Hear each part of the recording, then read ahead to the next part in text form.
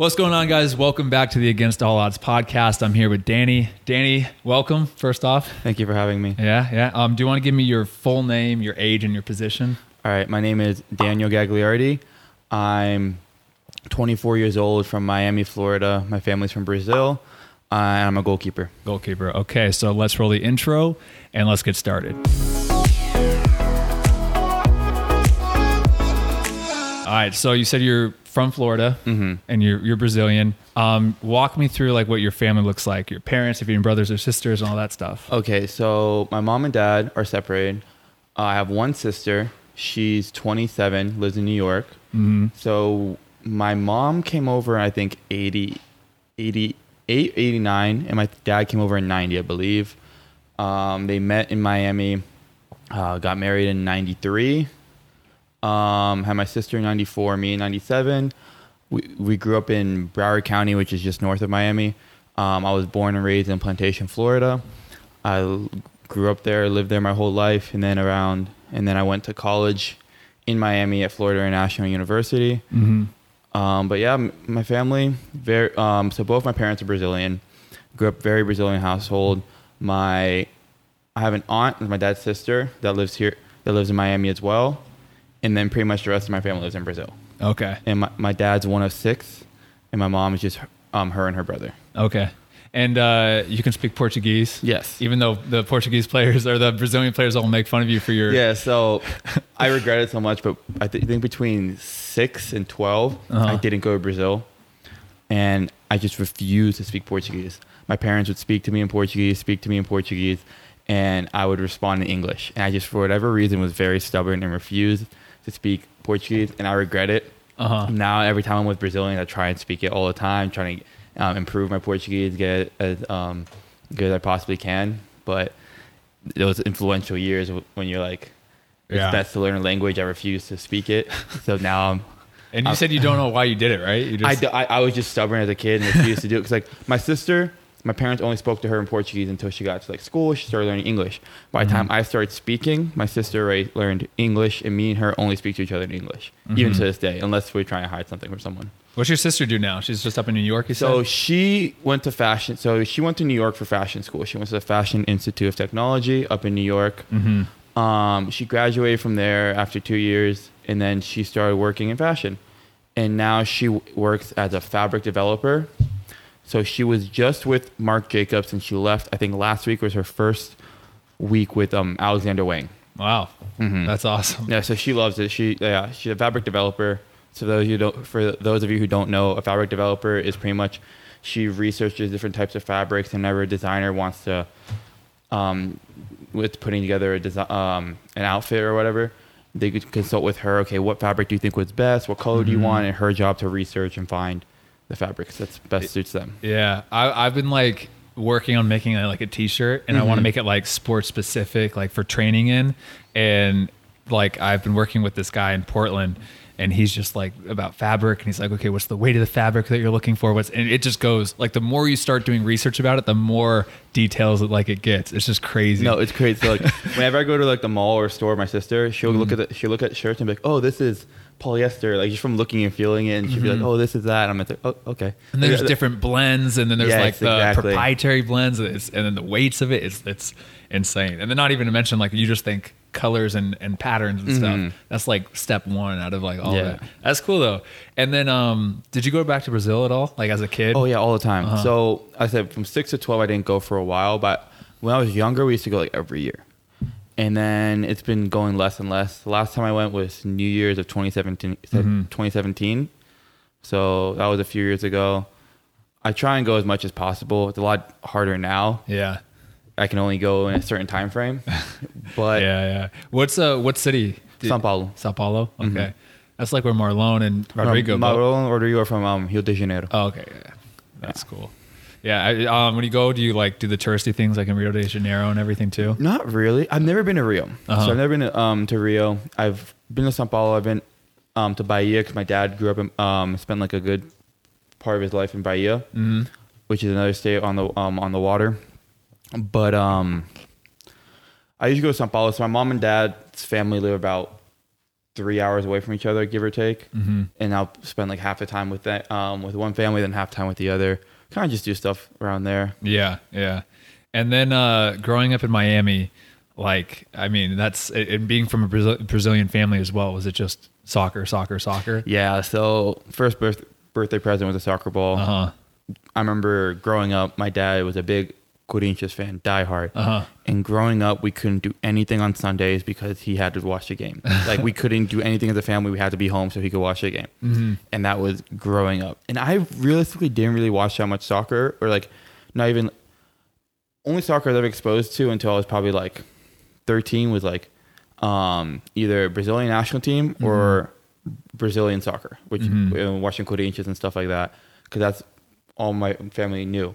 And then once I got older, I started watching like European soccer myself. I'm like, oh, okay, it's different. And then, but yeah, soccer. Miami is a big cultural hub for soccer, which is great, and has a lot of influence. And it's probably one of the best talent pools, because you'll see players from, you see like a lot of teams who were scouting Miami until Inter Miami came.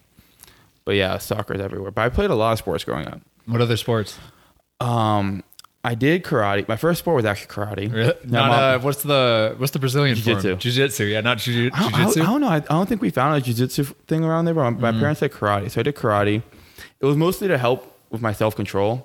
I was a trouble child. I was very ADD and energetic, and they wanted me mainly just to help me become more self-controlled and self-disciplined. So I did that, and then I started pretty much like the American, just every season. I did seasonal sports. I did soccer. I did basketball. I did American football. I did MMA. Karate eventually developed into MMA. But soccer and baseball were my two biggest, I would say. I played baseball up until my freshman year of high school. I made the freshman team in high school, but then I quit the next day because I didn't have time for that in soccer. Yeah. I feel like freshman year is like always the year where you're like, I have to decide. I did the same. I was basketball and soccer. I did the same thing. I did my freshman year, but then I was like, okay, like if I really want to realistically go to college from one of these, I need to choose. Yeah, I think that was the same thing. I'm just like, I enjoy baseball, but I think I'll go further in soccer. Yeah. So I'm gonna stick I looked to at that myself line. in the mirror being a little white boy, and I'm like, you know what? Soccer's probably my sport, not basketball. Even though, I mean, there's still, not to say there's not white boys that play basketball. So growing up in Miami too, when you said your first present was a soccer ball. So were you just like constantly just playing like with your family, like growing up with your kids in your neighborhood, or was it more like organized? More organized. I trained a lot. So me and my cousins always played together. But I think everything changed when I was around, like everything for soccer changed when I was probably around, I want to say 12 or 13. I went to Brazil for one summer and played soccer there. And when I came back, my goalie coach was because back then not every team had a goalie coach. So, and then now you see every team needs to have a goalie coach. Yeah. So my goalie coach Isn't that crazy to think that you didn't have a goalkeeper coach like back then? So I had, but it would be like, twice a week. We did the same thing. My assistant coach that year was our goalie coach. So I had him every single day, and I loved it. And his name is Giuseppe Weller, and he played a big part in my career, and still does to this day. So that's when I started working with a goalie coach every single day, and it really started developing. And I remember, so my club had a men's U23 team that played in like a local tournament and whatnot. And then for us, when we were like 14 or 15, they would start calling some of us to train with them. Oh, we need numbers. And I was one of them. So I remember I'd usually get to the park around like, I'd probably say like 5 or 6, do goalie training, train with my team. And then after training with my team, go train with the U23 team, and I was like, when we were so young, playing with such older guys, they gave us confidence and everything and helped us grow at a faster pace. I think that's when a lot took off, because Miami's a big soccer hub, but like when and I was a little bit like I was in Broward County, I was in Plantation, so it wasn't like, it's not like Brazil where it's like every neighborhood has a little soccer court or a soccer field you go play on and whatnot. So I think that's when everything changed for me in soccer, was when I started working with Giuseppe on a regular basis, and then started working with older guys, and like I said, I was training like 3-4 hours a day. Yeah. Giuseppe Weller. What's he doing now? He's the goalie coach for Miami FC, and he has his own goalkeeping academy. Awesome. And he also works with Nova Southeastern University. It's a D2 in Fort Lauderdale. Wow, that's cool. And then okay, that makes sense. I mean, I always say to a lot of the people that come, and they're mainly from other countries, they always talk about like 15, 16 getting training with, the first team, or getting training with even the second team that's older, you like U23s. And I feel like you were in a good situation in America too to have that, because a lot of kids 15, 16 don't get the opportunity to do that. So my club director he's American but played in Germany, and then one of the other directors was Tunisian, and so they had a very European or non-American mindset, and they were big on developing. And I remember I talked to my goalie coach recently, and he spoke to the Tunisian coach. His name was Anis, and he spoke to Anis one time, and Anis was my head coach. Giuseppe was the assistant / goalie coach, and Anis they were at training. And I see all these players looking at the Thai club. They're like, 1% of these players will make it, and he said that. And then this past off season, we had me and a group of friends that would play together our whole lives. We're training nonstop, and then we went out one day and we took a picture, and there was 5 of us. 5 of us from the same club all made it pro. And I remember talking to Giuseppe about that. I'm just like, do you remember when he said only 1% of us would make it, and then we have 5 from the same team? And it's a really good picture, and it's all 5 of us together, and we're all playing pro, awesome. Which is cool. It's cool because we all went on our different journeys and took our own paths, and then we all ended up getting where we wanted to and came together, and we're still all very close friends, which is a big part of it. That's awesome. Send me that picture. I'll put it up there. Yeah, that's sick. Where are those guys playing now? So one of them is Andrew Booth. He plays. He was drafted to Minnesota, but then signed with Greenville. So he's with Greenville right now in USL League One. Nick Hines, who's playing for Nashville on loan to Austin Bold. Chris Young, who is playing for Inter Miami's USL team for Lauderdale, and then Jonathan Lewis, who plays for Colorado Rapids in the U.S. men's national team.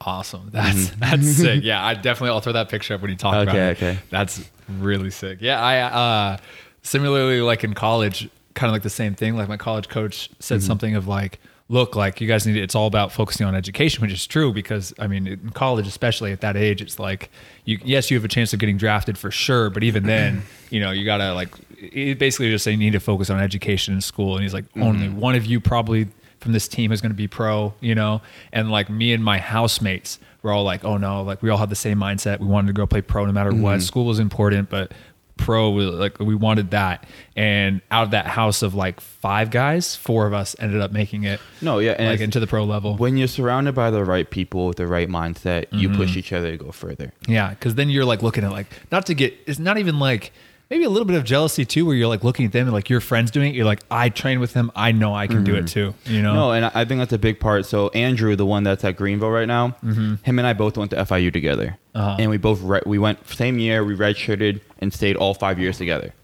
So me and him played a big role in each other's careers, and I think he pushed me a lot, and we were always there for each other. And he's one of my closest friends. And then you look at John, the one who's on the national team, and he was the first one of us to break out. He had trials in England and whatnot. He actually went and played in England for a little bit, came back, played a year at Akron, got a GA, and's been playing ever since. Yeah. And I'll never admit this to him, but he pushes me, and I know all of us to go further, because we see where he's at, and we all we want to be there. And then Nick took a different route. Nick went to Akron as well. After 2 years, dropped out, signed with Tacoma. He was a Seattle homegrown. But he was pushing. Seattle never signed him, and then Nashville just signed him this year. It was his first year MLS. So like I said, we all took different routes. And then Chris was an interesting story, because he went to West Point at first, left after a year, went to a JUCO, was at the JUCO, played, and then couldn't find a team. And in the last ditch, was able to go to Akron because of John put a recommendation for him. And then he redshirted because he was in that whole span of trying to find a team, he didn't play for 6 months. Yeah. Anyways, redshirted, ended up doing very well, ended up signing with Fort Lauderdale. So we all have very different journeys. Yeah. Which is a crazy thing. That's the thing too. you're never too, even if you have your friend group that's all pushing and going for it and a great mindset, it's never going to be like, oh, all same year you all sign pro. Like maybe, and maybe it does happen, but same thing. Like Ramon Martin del Campo was like the first one of our house to sign. He signed with Saprissa in Costa Rica, like killed it. And he was like that breakout player, did really well.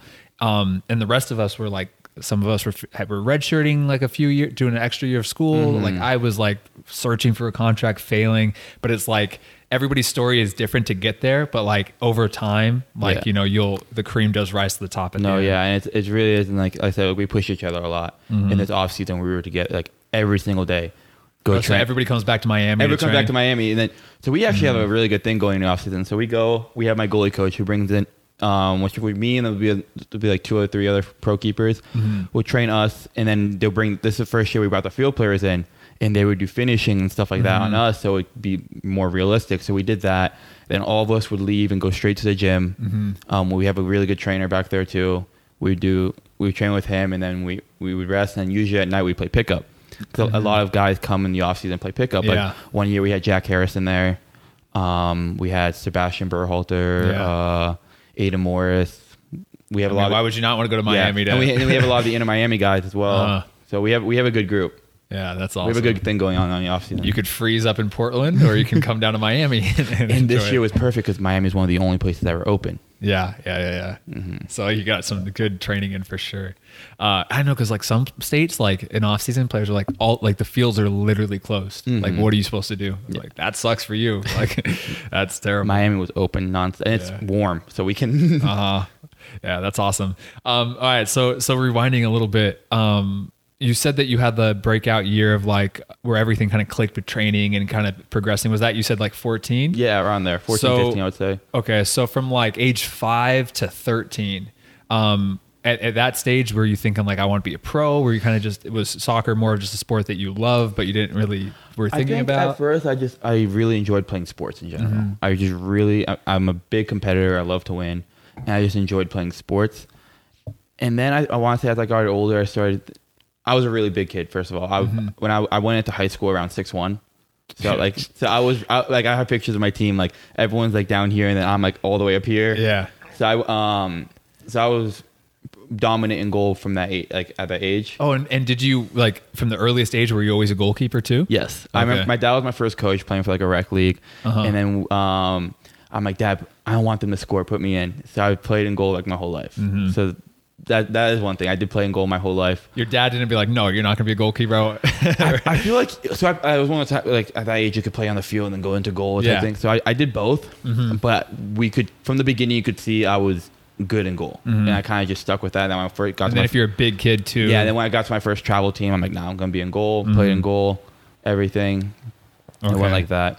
But, no, and then once I started getting like later middle school, I started to think like, yeah, I want to play pro. Whether it was baseball or soccer, I wanted to play pro. And then soccer just took off, I think. And like at that age too, were you thinking, I know it's early, even in middle school, but were you thinking like the typical American route of going to college? No. You were thinking just straight pro? I didn't want to go to college. I almost didn't go to college, actually. I'm thinking like Brazilian mindset, I'm going to go play. Yeah. When I was 17, I actually went on trial and played in São Paulo for a little bit for the team São Paulo. Yeah. I was there and on trial. So I had my Brazilian passport and everything, and they graded me on a system of like 1 to 5.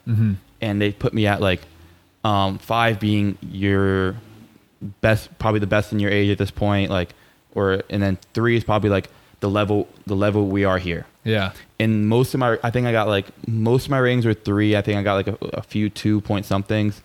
And then so you're about level where our keepers are here. But in order for us to take you, I was 16, 17, we want you to be above where then we have no point in taking you. So I'm like, okay, fair enough. Went back, played in the States. And then after I graduated high school, my senior year of high school, I played for Kendall Academy because I played for Plantation FC my whole life. And then 2 of our coaches left Plantation and went to Kendall, which is one of the academies. It was one of the only 2 academies in South Florida at the time. So they left and went to coach the U18s, and they were trying to bring players over. And then me, John, and Nick got called to a U.S. youth camp and we got sat down there. We were the only 3 players that weren't for on our academy team. That's around the time where academy started taking off. Yeah. And they sat us down and go, listen, if you want to have a future in this program, you need to go to academy. So we're like, okay, went to Kendall. So I went to Kendall. Halfway through the year, I had an interest from Montreal Impact for me to go there. I think it was around January. I was going to go for a week on trial there with their academy. And I got this through my goalie coach, because my goalie coach did like a coaching course and met Yusuf Daha, who was the head goalie coach at Montreal for the first team. And this is an important thing because it ties in later on in my career, which is crazy. Which usually stuff like it does. Yeah. I got called, but my academy director did not allow me to go. And he was just That's like, crazy. So he was just like, oh, Danny, if you're going to play another year of academy, why don't you just play at Kendall? I'm just like, Montreal Impact? Or exactly. I'm just like, are you comparing yourself to an MLS? I won't say his name because he's still in the academy system. He's at MLS Academy now. But I wonder if he still thinks the same. So it didn't allow me to go. The season ended, whatever. I actually missed we actually ended up playing Montreal in the academy playoffs, but I missed it because I tore a ligament in my thumb. So I didn't go. And then the day we played Montreal, I was actually in Montreal getting a tour of the facility, which was a funny thing. And then I had already committed to FIU at this point. And then I had this interest in Montreal, and they wanted me to go on trial with the USL team because back then they had a USL team. Yeah. And I told the FIU coaches, I'm like, hey, I got called on trial. I don't know if I'm going to come this year. So I went on trial, and they said I did really well the first 3 days.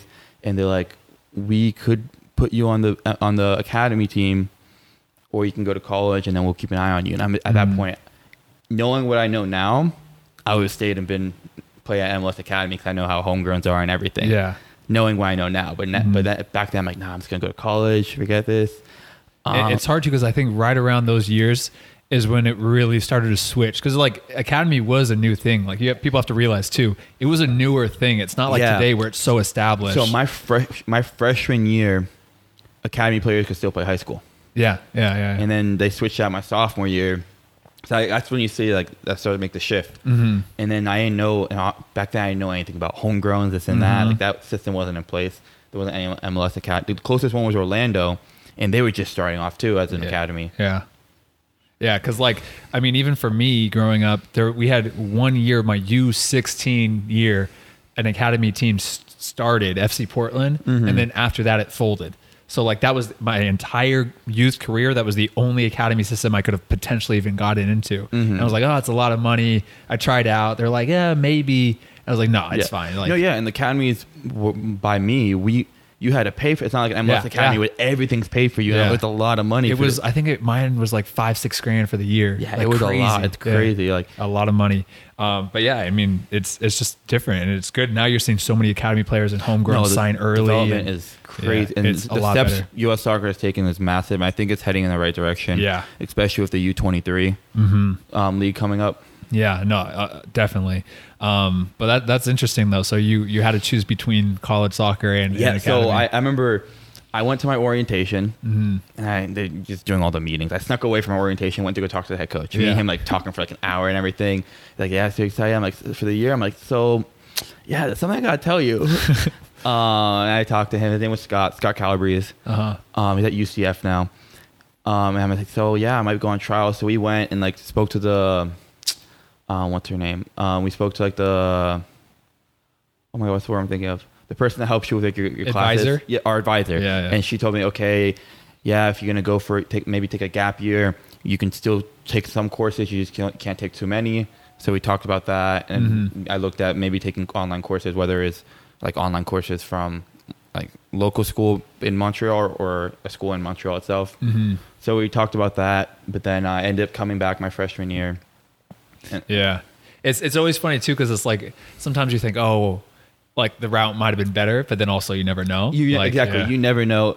And it worked out for you. Yeah, I mean, yeah, it's just one of the things. Like I look at it like last year in Miami's USL team. I look at the academy system and how big, and I'm like, damn it, I wish I had this when I was their age. And I'm just like, and now I know like everything about homegrowns and like the development side of it. I'm like, yeah, maybe I should have stayed, but can't look back on it too much, you know. Definitely.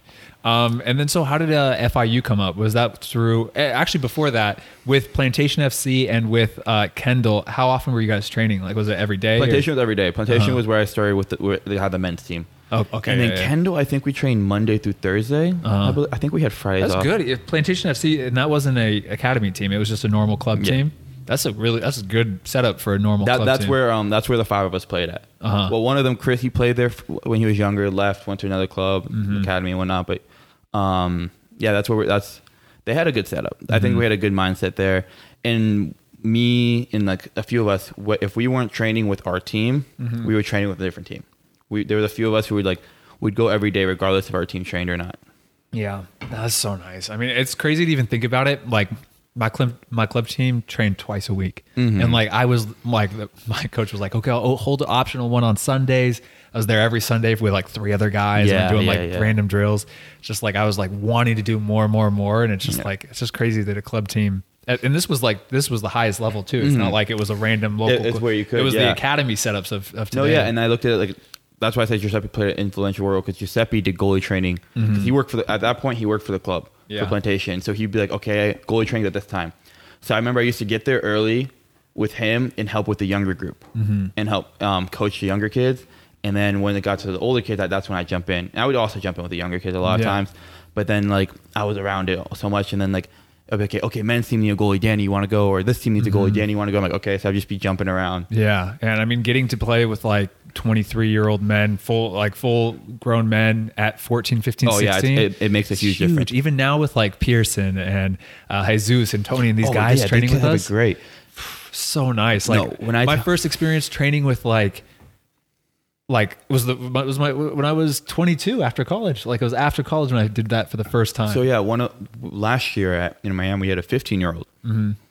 And he was good. He's actually a homegrown. He was their first ever homegrown. But he, like, you look at his ability wise, you're like, he's good. He's just small, so he gets bullied off the ball. But like, I'm like, give him time. Give him some time playing at this level. Because then you learn, like, you can't, like, at 15, if you have that ability, you can also body off guys as well. But then with full grown men, you have to play a little bit faster. You stick to your strengths and all this stuff. And you learn so much so quick.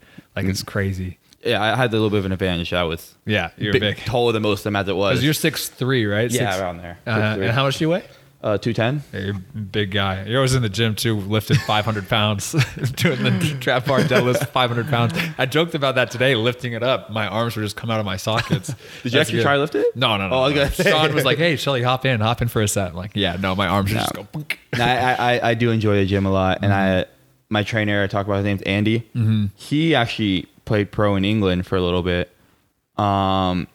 He played at Newcastle for like the U23s and got released, and then he was on trial at Leeds. And it was between him and someone else for the spot. And the other guy won it. His name was James Milner. Oh, so wow.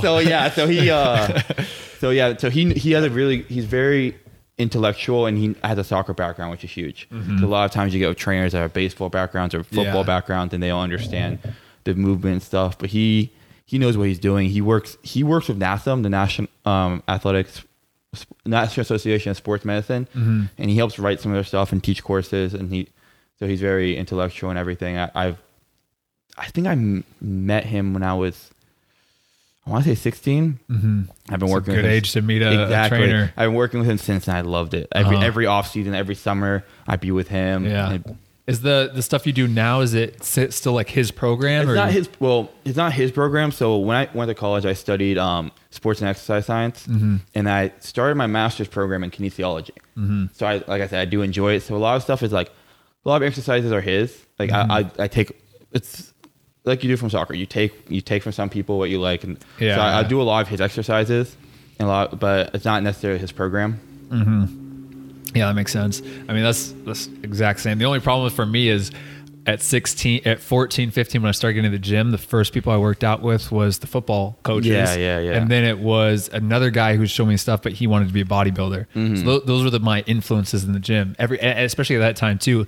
all the soccer players were like, no, you don't need to go to the gym. You don't need to go to the gym. Yeah. And I was like, oh, well, I want to. I'm tiny. I was the opposite of you. I was 5'1", 100 pounds freshman year. So it was all like, everybody was like, yeah, you're good. You're fast. You're technical, but you're just too small to play varsity or whatever. So for me, I was like, I need to get in the gym. And the only people really doing the gym work were football players. So it's interesting because like I started off with him, and like I said, he had a soccer background. Yeah. When I met him, he was working at a gym called the Chamber, which is owned by Chris Chambers, who was a former Dolphins player at the time.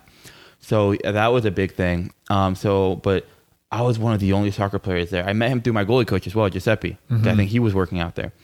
But the program would be slightly different for me than everyone else. But I was working out with like baseball, football players, and then off season, or depending on the season, there would be some pro, either football, baseball, whatever players in there. And I think me and one of our friends were the only soccer players there. And then now we have a group. We have enough soccer players, so we have our own soccer player group. Yeah. But like off season, I would remember one summer I was working out with Michael Vick. And then I'm just like, okay. And then next one, like a few summers ago, I was working out with Jorge Soler, who's a big name in baseball right now. And that's it's just awesome. like, so it's like, it's high performance center. So then Andy eventually left and opened up his own gym. And I've been working with him at his own gym, and he takes his clients here and there. Worked with, like this offseason, worked with a few football guys. But yeah, so like, it's good that we have a soccer group now, so it's more soccer specific. Yeah. But even then, I'm a little bit different than because I'm a goalie. That's why I do my own workouts in the gym, because I'm like, my position is different than y'all. I'm going to need to do more explosive stuff. Yeah, you don't need to be doing the high endurance, muscular endurance type stuff. Exactly. So did you continue the same strength program through college, or did you do the college program? No, so college, mostly work out in the spring. Yeah. And whenever we got to the spring, I always worked with the strength coach. I would always be like I was that annoying person who would always be talking to the strength coach. And I would, I think we had like 4 different strength coaches when I was there. We had a good amount of different strength coaches, but I would always like get along with them because I would understand the work. Most soccer players don't know how to work out properly. And that's just, especially the European guys. So, and they, especially when you get to college, a lot of people are doing like, sometimes you do power lifts or Olympic lifts and they have no idea what they're doing. Yeah. And so I'd always work with them. They understood. I knew what I was doing. And we would, when I was in school, I'd work with the strength coach, but if I was in the summer or even in winter, I would work with Andy. Yeah. Okay. And then how many, I mean, I see you down there all the time doing extra lifts and everything, but what's your ideal workouts per week? How many do you do? Let's say if we have a game on Saturday, ideally I'd want to work out Monday through Friday. And then Friday would usually be a lighter lift, just get blood flow going, circulation. And is it heavy weight all 5 days, or no? Or 4 days with Thursday? It depends on the program, but right now I'm doing I'm doing power day on Wednesday, which is what I did today. Which is why you had 500 pounds on the bar. Well, I did the trap bar, and then onto the box. It's called PAP training, post activation potentiation. It pretty much, so your muscles recruit, and you have different type of fibers, and your muscles recruit on the size principle from type 1, which is the slowest fiber, to the fastest. So in order for you to increase your power, sometimes you want to decrease that recruitment time. So that's what PAP training is for. It's to help you to activate them in a short amount of time. So you do the heavy weight. So that's why I'm lifting a heavy weight right now. I'm recruiting those muscle fibers, and then when I have to explode off the ground, I don't have that weight anymore, and those fibers are already recruited. That makes sense. Yeah, I like that. Like, it looks very applicable, even like you kind of, it's like almost like the same idea of like with the baseball players with the weight on the bat, doing that, and then also you take it off. So there's many different forms of doing it, and you see there's way more research now, and you see a lot more teams implementing it. Yeah. So when I was at Vancouver, that's even in preseason, we were doing that as well. We were doing PAP training. Yeah, that's awesome. And then so at FIU, how was your experience there? I was great. Yeah. If I could do it over again, I would go back to FIU. I was in Miami, which was great, especially it's where you want to be in college. And did you want? Miami is not a bad place to be. Did any part of you want to go like to a different state entirely, or were you like, no, Miami is going to be a good spot? I wasn't opposed to it, but I also was happy I was in Miami So like I said, I redshirted my freshman year, and then I almost transferred out after my redshirt sophomore year. So my junior redshirt sophomore year. Yeah. Because I didn't really play much. I wasn't a regular starter at FIU until my senior year, my last year there. So like my freshman year, I redshirted. Then my redshirt freshman year, I started 6 games, I think, and one of them was the conference final. And that was only because the keeper got injured. And then we switched coaches. And I'm thinking like, oh, I'm going to be the starter next year. I'm good. We switched coaches. I had a really bad spring. And then coming next year, I played 2 games. I started one, which was like our 4th game of the season, something like that. Didn't play again until the first round of NCAA tournament when 5 minutes in, our starting keeper goes down with a hamstring injury. So I came in 5 minutes and I hadn't played all season, came in 5 minutes into the NCAA tournament. Jeez. And it was probably one of my best college performances with that game. But then I didn't play the next game. We made it to the next round. I didn't play. Then next year I played 5-6 games, I think. And then my senior year I played every single minute. So I didn't have like that typical goalkeeper route of like, if most goalkeepers, pro goalkeepers, you see like maybe they didn't play 1 or 2 years, but they started their last 2-3 years. Yeah. Or I know one who like redshirt freshman year played next 4. So like I didn't play much until my senior year. And after the year I played 2, I remember going into my coach. We had our individual meetings, and everyone was like 15 minutes. I think mine was an hour and a half. Yeah. I sat there. I sat there with the coach. I'm like, I think I want to transfer. He's like, and me and him had a long discussion. I'm like, I didn't get a chance this year. I got 1 chance, and keep in mind that year we went undefeated and we were a top 10 team. Yeah. So like my coach was like, well, we're winning. Why am I going to change things? Yeah. Me and him went back and forth. I decided to stay. Cause I think the main reason I wanted to stay, it would have been the easier option was to stay in terms of like, yeah, I'm comfortable here and this and that. Yeah. And I was willing to take the risk and go somewhere else. But something inside me wanted to stay and fight for that spot and be like, I want it. Yeah. So that was the main reason I stayed. And I had a lot of people telling me that they thought, like remember talking to a lot of people. I'm just like, what do you think I should do? And like one of my best friends, Andrew, we and him sat down and like, listen, like, I haven't told you shit, but I want you to stay. I think it might be better for you to transfer, but I would want you to stay. And had a long conversation, did a lot of self-reflecting, but ended up staying. It worked out. That's a tough. I mean, that's like too in college. So many players get there. And I mean, because every time you go up a level, you go from, academy or club to college to semi-pro. Yeah, you're always back at the bottom. And now you're competing again to become the man again for that spot. And it's always tough. And a lot of players, like when they face that, like a lot of times that's their first time facing that in college. And so it's like a lot of players either like crumble or they overreact sometimes. Even at that, I've seen players that first year when there's 2 senior goalkeepers ahead of them, like, why am I not starting? Transfer out, transfer. They don't have enough like integrity to like stick it out. And then I've also seen it the opposite, where it's like almost you stick it out without, like, if there's somebody who's younger than you starting and even just better than you or whatever. I think so. It is a tough decision that you have to weigh, yourself. I think one of the most valuable things I learned in college, and I attribute this to my coach, Kevin, is that I learned how to understand the goalkeeper role better, because at the end, most teams only one goalie is going to play. Yeah. And you got to learn that. And if you're number 2, your job is to push the starter as much as possible. Your job is to fight for that position while also pushing the starter.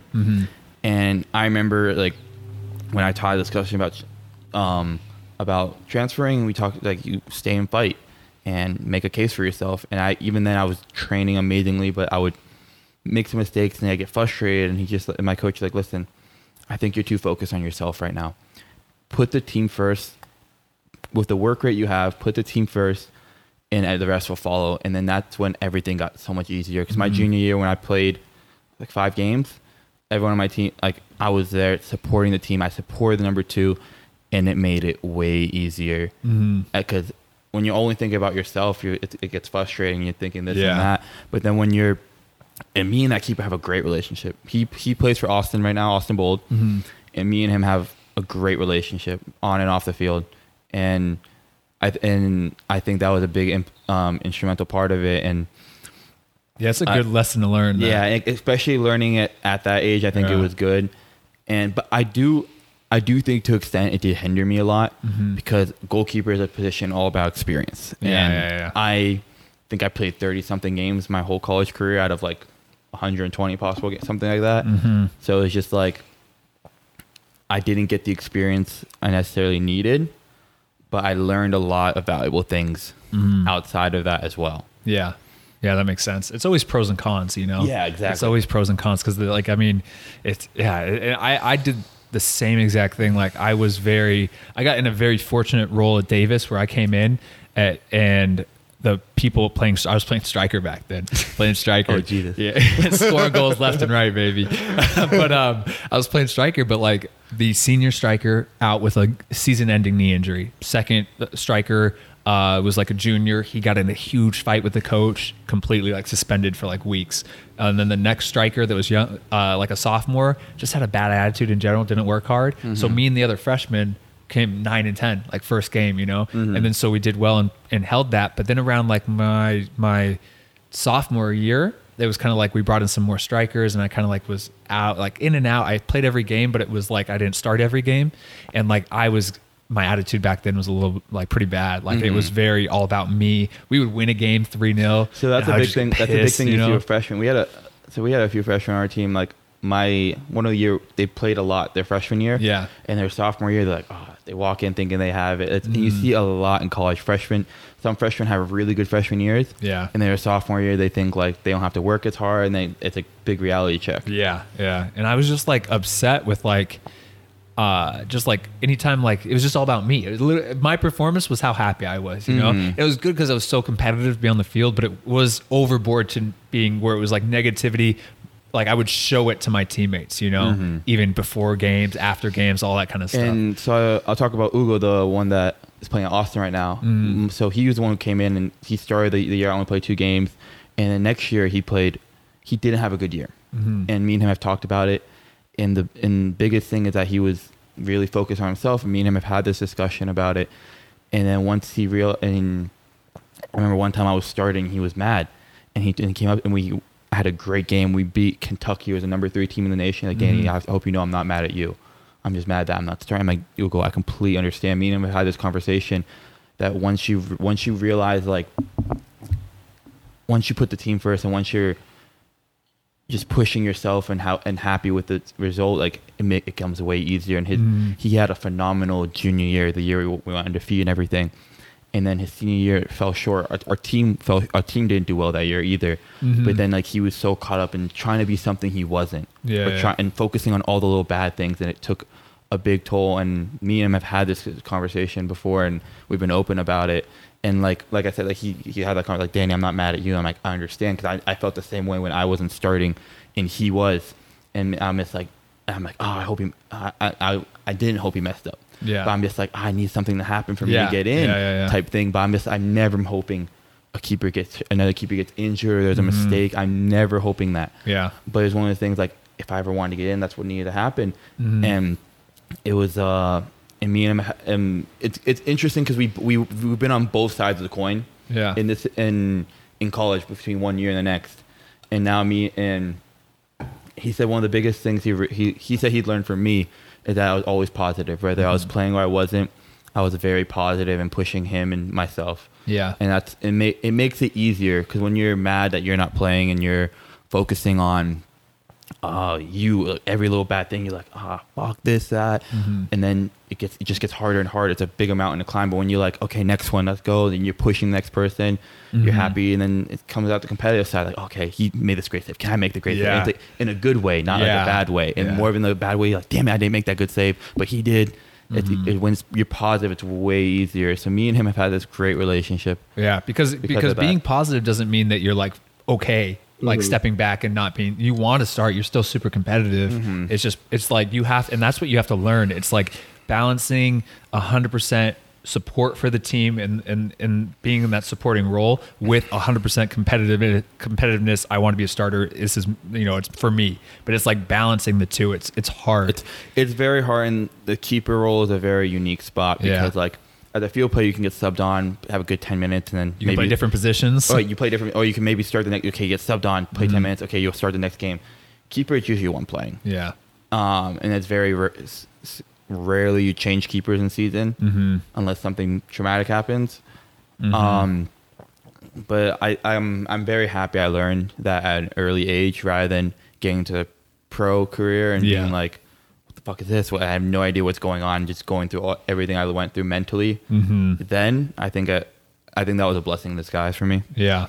Well, a big part for me too was I was thinking that if I wasn't starting or I wasn't getting enough minutes, it was college, you do so many subs. So I wanted to be on the field longer too. And I was like so mad about not getting more minutes because all I was thinking about too was just not even winning the tournaments or winning our conference. It was all about, for me, can I get enough goals in order to get drafted? Of course. That was all that was going through my head. That's you know, and players, it's like yeah. that. It's like, I don't know if it was Michael Jordan or Kobe Bryant, but it was like you focus on like winning and just the moment of winning and doing what the team needs. The individual accolades will take care of itself. Because my best season, I just wanted to win. I was just playing to win, good attitude, playing, and I had my most goals ever. Yeah. And then my senior year, when I was more focused on goals and can I get drafted, I scored like half the goals that I did the previous year. So I don't know if it's like correlated 100%, but Yeah. I think it has a big role in it. I think because I think when you focus on you nonstop, like you pick about every little detail. Yeah. And then when you focus on doing what you can to help the team, yeah, you're frustrated that you may have made a mistake, but it's not like you're not bringing yourself down. You're like, I gotta do better for the team. I can't afford to let the team down. I can't. Yeah. And or even like little things like in the box too, like making the decoy run near post to open up another run. It was just, no, I'm going to be the guy who scores. And then I don't draw the guy out and then nobody scores, you know? Or all those little tiny things, trying to take a shot when another guy's a little bit more open. And then now your team loses and now you're not getting the accolades because nobody cares if you don't make the NCAA tournament, you know? And so that was big. And then so with FIU, just experience overall too, not just on the field, like with the guys, the team. We were a family. Yeah. We did everything together. Like I told you, Andrew Booth is one of my best friends and a brother. And we played together since we were 10. That's so cool too that you guys got to the same school. We went to Kendall. We went from Plantation to Kendall together. And then from Kendall, FIU. And it was, and I'm like, I think the Miami Herald did an article on us our senior year because they interviewed us for, our team was doing really well. We were ranked, everything, and did an article on us. And the guy who wrote it thought he was going to do more about like the two players helping each other. Then when he got to the interview, I talked about like, oh yeah, me and Andrew growing up since we were 10 together, been to each other's houses, family dinners, everything. And wrote a beautiful article about, not necessarily about us and he wrote about FIU and the team, how it was doing well, but it was more about me and him and our friendship and like how everything. And I think he played a major role in my development throughout senior year because like whenever I was mad and everything, I'd talk to him about it and him vice versa. Yeah, I remember those nights, like especially when you guys live together. Yeah. When you're living together with your teammates too, and one of you's frustrated, wants to work on something off season, like you just go into each other's room and just like hang out and talk. I tell him we still have our group chat from like our senior year room, and I talk to him. I miss college so much, just sitting in the living room talking shit, all of us like. And it's one of the things like me and Andrew get like friends for so long and knew each other. Like we knew each other's like habits and like stuff. It was just That's awesome. College was such a great experience for me too. Like same thing. Now you got drafted right after senior year. Were you expecting that to like, how did that whole thing work? So senior year happened. We fell a little short. We were expected to make NCAA tournament, but we didn't. Crazy events, whatever. It didn't happen. Got invited to New York Red Bulls Combine because that's when they're trying to get rid of the MLS Combine. Everything. It was the first year they didn't have like the official MLS Combine. So a lot of teams had their own individual combines. So I went to New York Red Bulls. I was one of 4 keepers, only American, which is big for a keeper. Did well. I left and I talked to my coach at FIU and he said, "Oh yeah, they think you're the best keeper there. They're probably considering you more for USL team." I'm like, okay, yeah. Went to another combine, the Midwestern, did well there. So then this one they made like a profile for you, like highlight tape, all this stuff, like stats and everything. And that's when because of that, I'm like, oh shit, I got to get my highlight tape together. So I went and made my highlight tape for my senior year, posted it on there. Don't know how this happened, but Yusuf Daha, the head coach who was at Montreal, is now at Vancouver. Gets a hold of my highlight tape, and they're looking for a number 2 keeper who is able to play certain style. And they get to my highlight tape and instantly calls Giuseppe. So I hear about this. I hear that my highlight tape got to Vancouver. So I called Giuseppe. I'm on the phone with Giuseppe. He's like, are you calling me because of the phone call I just had? I'm like, were you on the phone with Yusuf? He goes, yes. So then that's how everything started there. So they were looking for a number 2. The number 1 was actually at Montreal when I was there and I trained with him. His name is Maxime Crepeau. Okay. And now the starter at Vancouver. So they wanted, okay. And then I'm so glad you said that too, because like with the highlight video, like I stress so much importance on highlight videos and CVs, like having that, because it's like, yeah, you can get recruited in person still to this day, easy, but like, of course, why would you, if you have a highlight video, anybody can get their hands on it. It can get passed around. Old coaches can pass it around. It's just crucial. And so you're like, this all came from a highlight video that you scrambled and put then together. It fell on the hands of someone that I knew from years previous. So that's how it's crazy how it all came back together. And did you make it yourself? Or? Yes, I made it myself. So did you do it in like iMovie? iMovie. I literally on iMovie sat there, figured out how to do it on iMovie myself, made it. Yeah, I mean, that's it. Like, that's how it's just crazy, because so many players too at that point would just be like, oh no, it will work itself out. We'll see what happens. But by being proactive, I wasn't leaving it a chance. By being proactive though, that's where the opportunities come. And so many players are like, I just can't catch a break. It's not working out for me. You know, it's rigged or whatever. It's like, you're not being proactive. You're not emailing coaches. You're not doing creating the highlight videos. So I'm really happy that's how it worked. So that's cool. I didn't know that too. So Vancouver needed number 2. So showed interest, and I haven't told anyone this. But so wait, the draft list comes out and I see my name on it, and then I was talking to the coach at FIU. He goes, "Oh, I think it's gonna be a good week. I think it's gonna be a good week for us, this and that." Because I didn't know this at the time, but Red Bull's coach called him and saw that my name was on the draft list. They didn't put it on there, but they're like, "Okay, we're gonna take him." They saw it and they're like, "Okay, we're gonna take him second round." A little bit of leverage. Yeah. So like, I guess they want another team get me, whatever. Yeah. I think they had the 35th pick, something like that. They had like low 30s pick. I'm like, okay. So then day before the draft, I went to training. I get a text from Mark Dos Santos, who is the head coach of Vancouver. Hey Danny, it's Mark Dos Santos. I was wondering if we can get a call later, talk this and that. I'm like, yeah, of course, this and that. So I'm just like, okay, something's happening here. Spoke to him and he told me, and then right before he hung up, he goes, oh, by the way, we're taking you number 32nd if you're still on the board tomorrow. And he's like, don't tell anyone. I haven't told anyone this to this date. I don't think I've told anyone. So I knew the day before. You didn't tell your parents? You didn't tell anybody? Or I told Giuseppe, my goalie coach. After I got off the phone, I texted him like, hey, they told me they're taking me 32nd. Dang. And I didn't tell my parents or anything. I wanted to be a surprise. How hard was that? It was so hard. Were you telling like your parents like, hey, watch the draft tomorrow? Like, no, my parents knew, because like we knew we had the draft going on. And it was like the first year they weren't like televising it. It wasn't like a big event how it normally was. It was all virtual. This is before COVID too. This is like, so everything was virtual. So my parents, we talked about it. And me and Andrew planned on watching it together. And I thought I knew Andrew had a great year as well. I'm like, Andrew's gonna get drafted the first 2 rounds. So I went from there. This was probably like 9 o'clock at night. I went and got 2 bottles of champagne. Brought it home. We went to training in the morning. Did goalie training, did the gym. We left.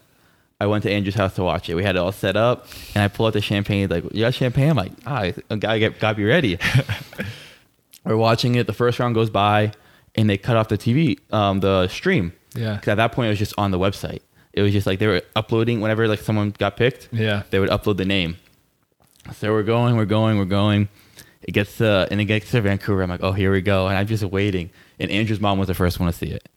And she jumps up screaming. And then obviously I knew by that point. So really happy. My mom was watching it on live on at work. So she like told her boss like, listen, my son's draft is tonight. Yeah.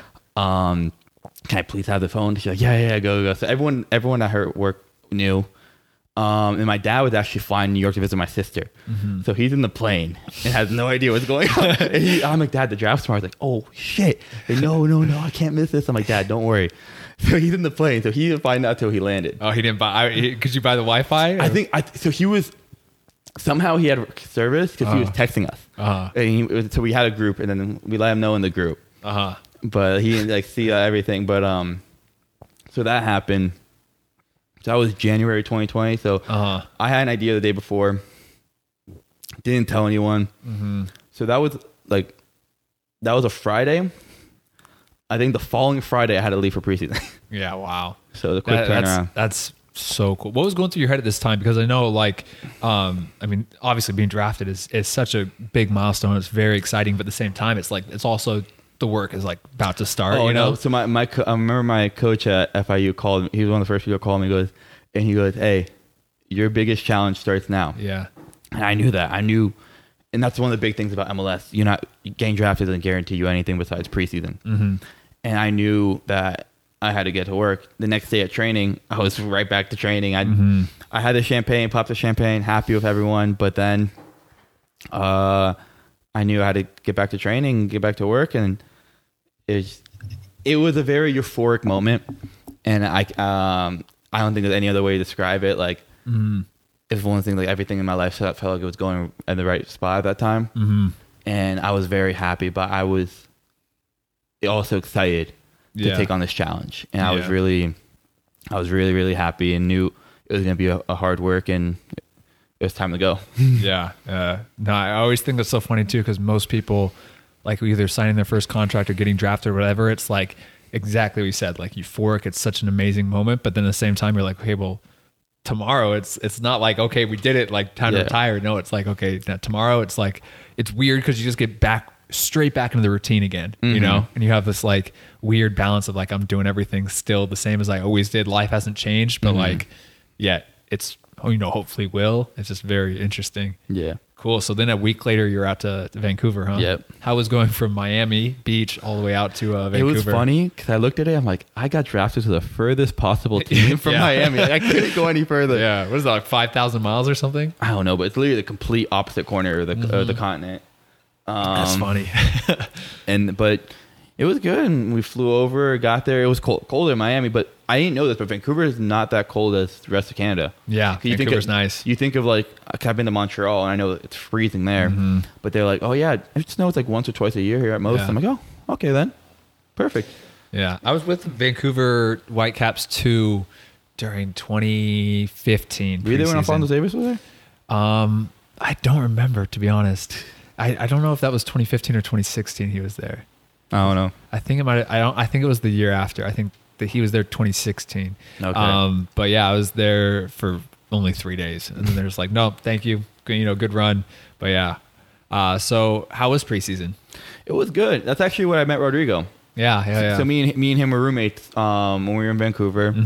So I got there and it was very like. Isn't it funny too with how everybody's stories are like with coaches or with that, it's kind of like bing and you can meet up again here and it's so weird. Yeah. So like me and Rodrigo met there. We were roommates and everything, Brazilians. So we clicked, got together. So it was very like exciting. Like I felt like a little kid. I'm just like, okay, yeah. Saw the facility. Did all the first day was just like, oh, I just want to get started. The first day of training, I remember it was probably like 30, 40 degrees, raining, brand new Adidas balls on turf. So it was slippery and everything. I'm like, oh my God. But it was good. It felt, I think the biggest thing I noticed quickly was the speed of play. It's a big difference in the speed of play. And that was the thing I had to adapt to the most. I think physically and everything else was good. I just need to get used to the speed of play. But it was good. So we did a week in Vancouver and then we flew down to San Diego. We were in San Diego and we played 2 games in San Diego. We played Columbus, then we played FC Dallas, and then we drove up to LA and played LA Galaxy. But it was good. It was a good experience being in that environment, everything. My first professional environment, everything. It was fun. I enjoyed it. The facility there was nice and everything. We were in San Diego, so we were in a hotel for 2 weeks and everything. But we were at some college. I think it was USD. Yeah, I think it was USD. Nice facility and everything. Trained there. I enjoyed it a lot. I could feel myself after like just a few days starting to get used to the speed of play, getting used to it. I did well, everything. And then after the LA Galaxy game, Mark's like, hey, can we speak to you? And I'm like, okay. Came in and goes, hey, so obviously we know we brought you in as a number 2. And we think you're a phenomenal goalkeeper technically, but tactically you're not there yet. We think you need more experience, which is one thing. Like from a goalkeeper standpoint, I understand it. Like I said, experience is everything. That's why I go back to like I think I got hindered by not playing as much. Yeah, but I get it. And they're like, yeah, I think we're gonna. So they signed Brian Meredith. They actually brought him in towards the last few days I was there, who has been around the league a few years. Like, yeah, he's more older, more experienced. I think he'd be a good guy as a number 2. I'm like, okay, understand. Like we think we need to go USL and get a few games, but I think you have a good chance of getting back to this level. I'm like, okay, understood. And then the goalie coach Yusuf was like, yeah, technically you're great. You can do everything you need to. It's just technically you're great. You can do everything you need to. It's just the tactical side and the experience. So I'm like, I understand. It hurt, obviously. Yeah. Like it's also one of the things like, damn, like, but at the same time, it's like I understood where they were coming from. So, I forgot to mention this. So in the off season as well, I was training with in Miami. It was the first year as well, and they had the USL, and they had these training camps. The coach for the USL team was Jason Kreis, who has been around the league. He's been at one youngest coach to win MLS Cup, I think, with Real Salt Lake. He's been at NYC, Orlando, coach national. He's a U23 national team coach. He was our coach and leading these USL training camps. And because they wanted the USL team to be heavily Miami influenced. They wanted to have that culture in them. So they had me and a few other local guys. Andrew was there as well. So we were training. And then I remember the day of the draft, they made a group text and like, hey, guys, we're thinking about having 2 training this weekend. Let us know if you guys can make it. And me and Andrew are like, oh, we should probably wait to see if we before we respond. Yeah. So then I ended up getting drafted. I'm like, hey, I don't think I can make it. And he's like, oh, unfortunately for us, you're a Vancouver player and everything. So anyways, got cut from Vancouver, went back to the hotel. One of the first people I texted is Jason. I'm like, hey, Jason, it's Danny. Just want to let you know I got released from Vancouver. I want to know if you guys are still looking for a keeper or anything. This and that. He's like, oh, I'm so sorry to hear that. When you come back in town, I'm like, I was leaving that night. I'm like, I'll be back tomorrow. He's like, okay, can you come to training on Thursday? He's like, yeah. I'm like, yeah, I'll be there. Went to training, spoke to him. I went to training. We trained. This was before USL preseason as well. So I was at Vancouver with Vancouver for a month. It's around February. And the USL League One preseason hasn't started yet. Because I think it started in like a week or 2. So we had the training, and then we played in Miami. We played the first team. They played 90 minutes against Charleston Battery. So I think they split it like 60-60. And then for the last one team played 60, and the other team played the last 30 against Charleston, and they played another 30 against us. So I went there for that, but then they brought one of the first team keepers down to play. But then I spoke to the coach, and I'm like, hey, so Charleston approached me as well about going on trial. I want to know.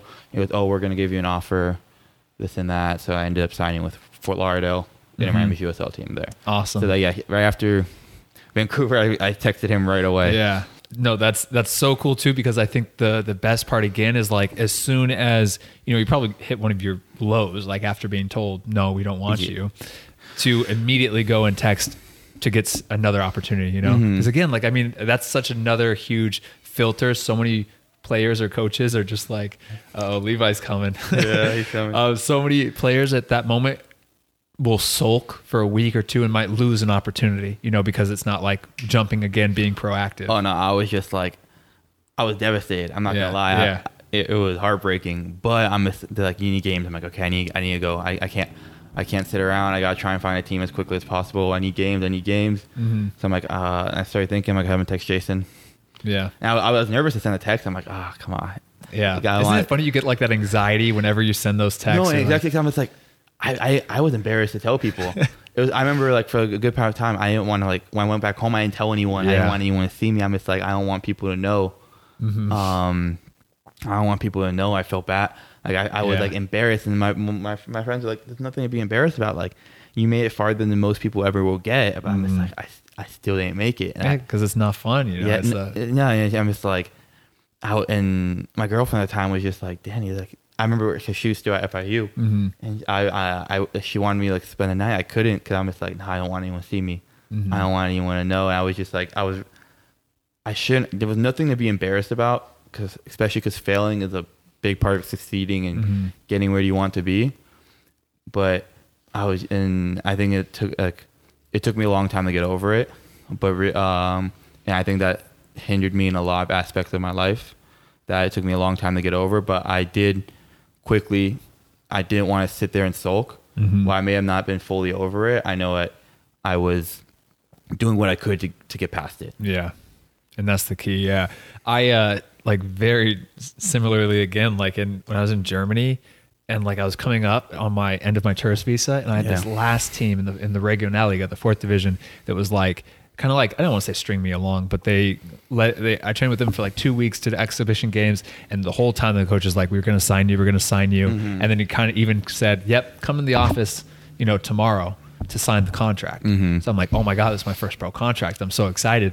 And then I wait all day, never get that call. So I call him the next day, be like, hey, just checking in, like when you want me to come in to sign it.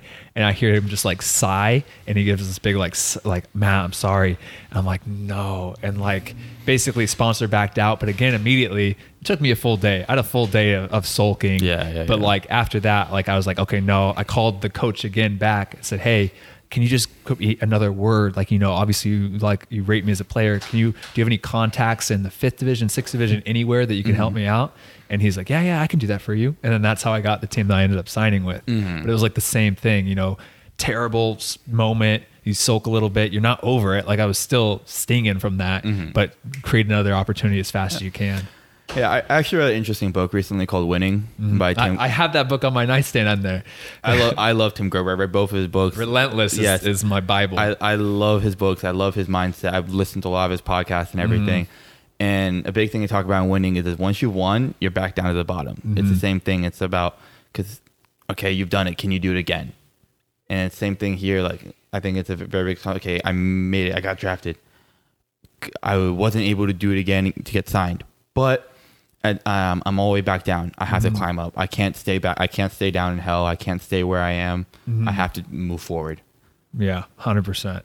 100%. And then, I mean, look, a week later, 2 weeks later, you're already getting like interest now from Charleston Battery, from Fort Lauderdale. Like it's very cool. And then so basically signing that first contract now with Fort Lauderdale, do you think it meant more now because you kind of got denied that first time with Vancouver, or like what were your thoughts on signing that? I'll tell you what. I signed my first professional contract. It's something I dreamed of my whole life. And I remember I didn't smile when I was signing it because the Vancouver thing still stung in my head. And it was one of the things I told myself I never want to feel that again. And I knew Fort Lauderdale was like, okay, it's time to get to work. I have a long, my journey just got way bigger. The mountain to climb is way higher now. Yeah, that makes 100% sense because it's like you had a taste of it. Now it's that's all I want. I don't want to settle for anything else. Definitely. And then you signed with Fort Lauderdale, like, is this February or? Yeah, it's around February. And then so when did preseason start, and what did you do before preseason? I think it was like March 1st. And that we had like the training with I think they were training like every day now with like the local kids, and the last day they're like, okay, we're gonna text you guys whether we want you or not. And then the next day preseason started. Gotcha. How was preseason with Fort Lauderdale and all that? It was good. It was I really liked the coaches at Fort Lauderdale. I think they made my time there way more pleasurable, and I really liked the coaching. I think I learned a lot from all of them as coaches. So preseason. So at first the facility wasn't done yet. The Inter Miami facility wasn't done yet. So we're at this like local college turf that was really bad, but we're training and whatnot. And then eventually we get moved into the facility, which was great. And then we're about like 2 weeks away from our first game. We had a few preseason games, and then COVID hit. Typical. Yeah. Classic. So COVID hit. And then we were thrown into the unknown. Uh-huh. What was going through your mind at that point? Were you just like, I can't catch a break? Like, were you just like, I can't believe this? Like, I remember when it happened to us, but what was going through your head? It was a lot to comprehend. I couldn't, because this is your first pro season, about to start. I'm also thinking like, oh, we're gonna be in and out. Just I don't know how long it's gonna take, and then you realize, shit, it's gonna take a while to get out of this. Yeah. So I was just like, at first I'm just like, okay, we're gonna have like 1-2 weeks off, you know. Mm-hmm. So I'm just like, okay, I'm grinding. We're doing our own individual workouts, doing all this and that. My ex girlfriend at the time was living with me, and she was a swimmer at FIU. So me and her would be working out together, this and that, and then realize, okay, this might take a little bit longer than you think. So then motivation started to die down, and then they started finally texting us like, hey, we're aiming for the state. So that's when we started having Zoom workouts, training on our own type thing. So one of my friends, Brian Silvestri, is a goalie for Miami FC. He's played around MLS and whatnot. He's at Miami FC right now. Uh-huh. And I'm texting him like, hey, are you in town? He's like, yeah. I'm like, do you want to go train?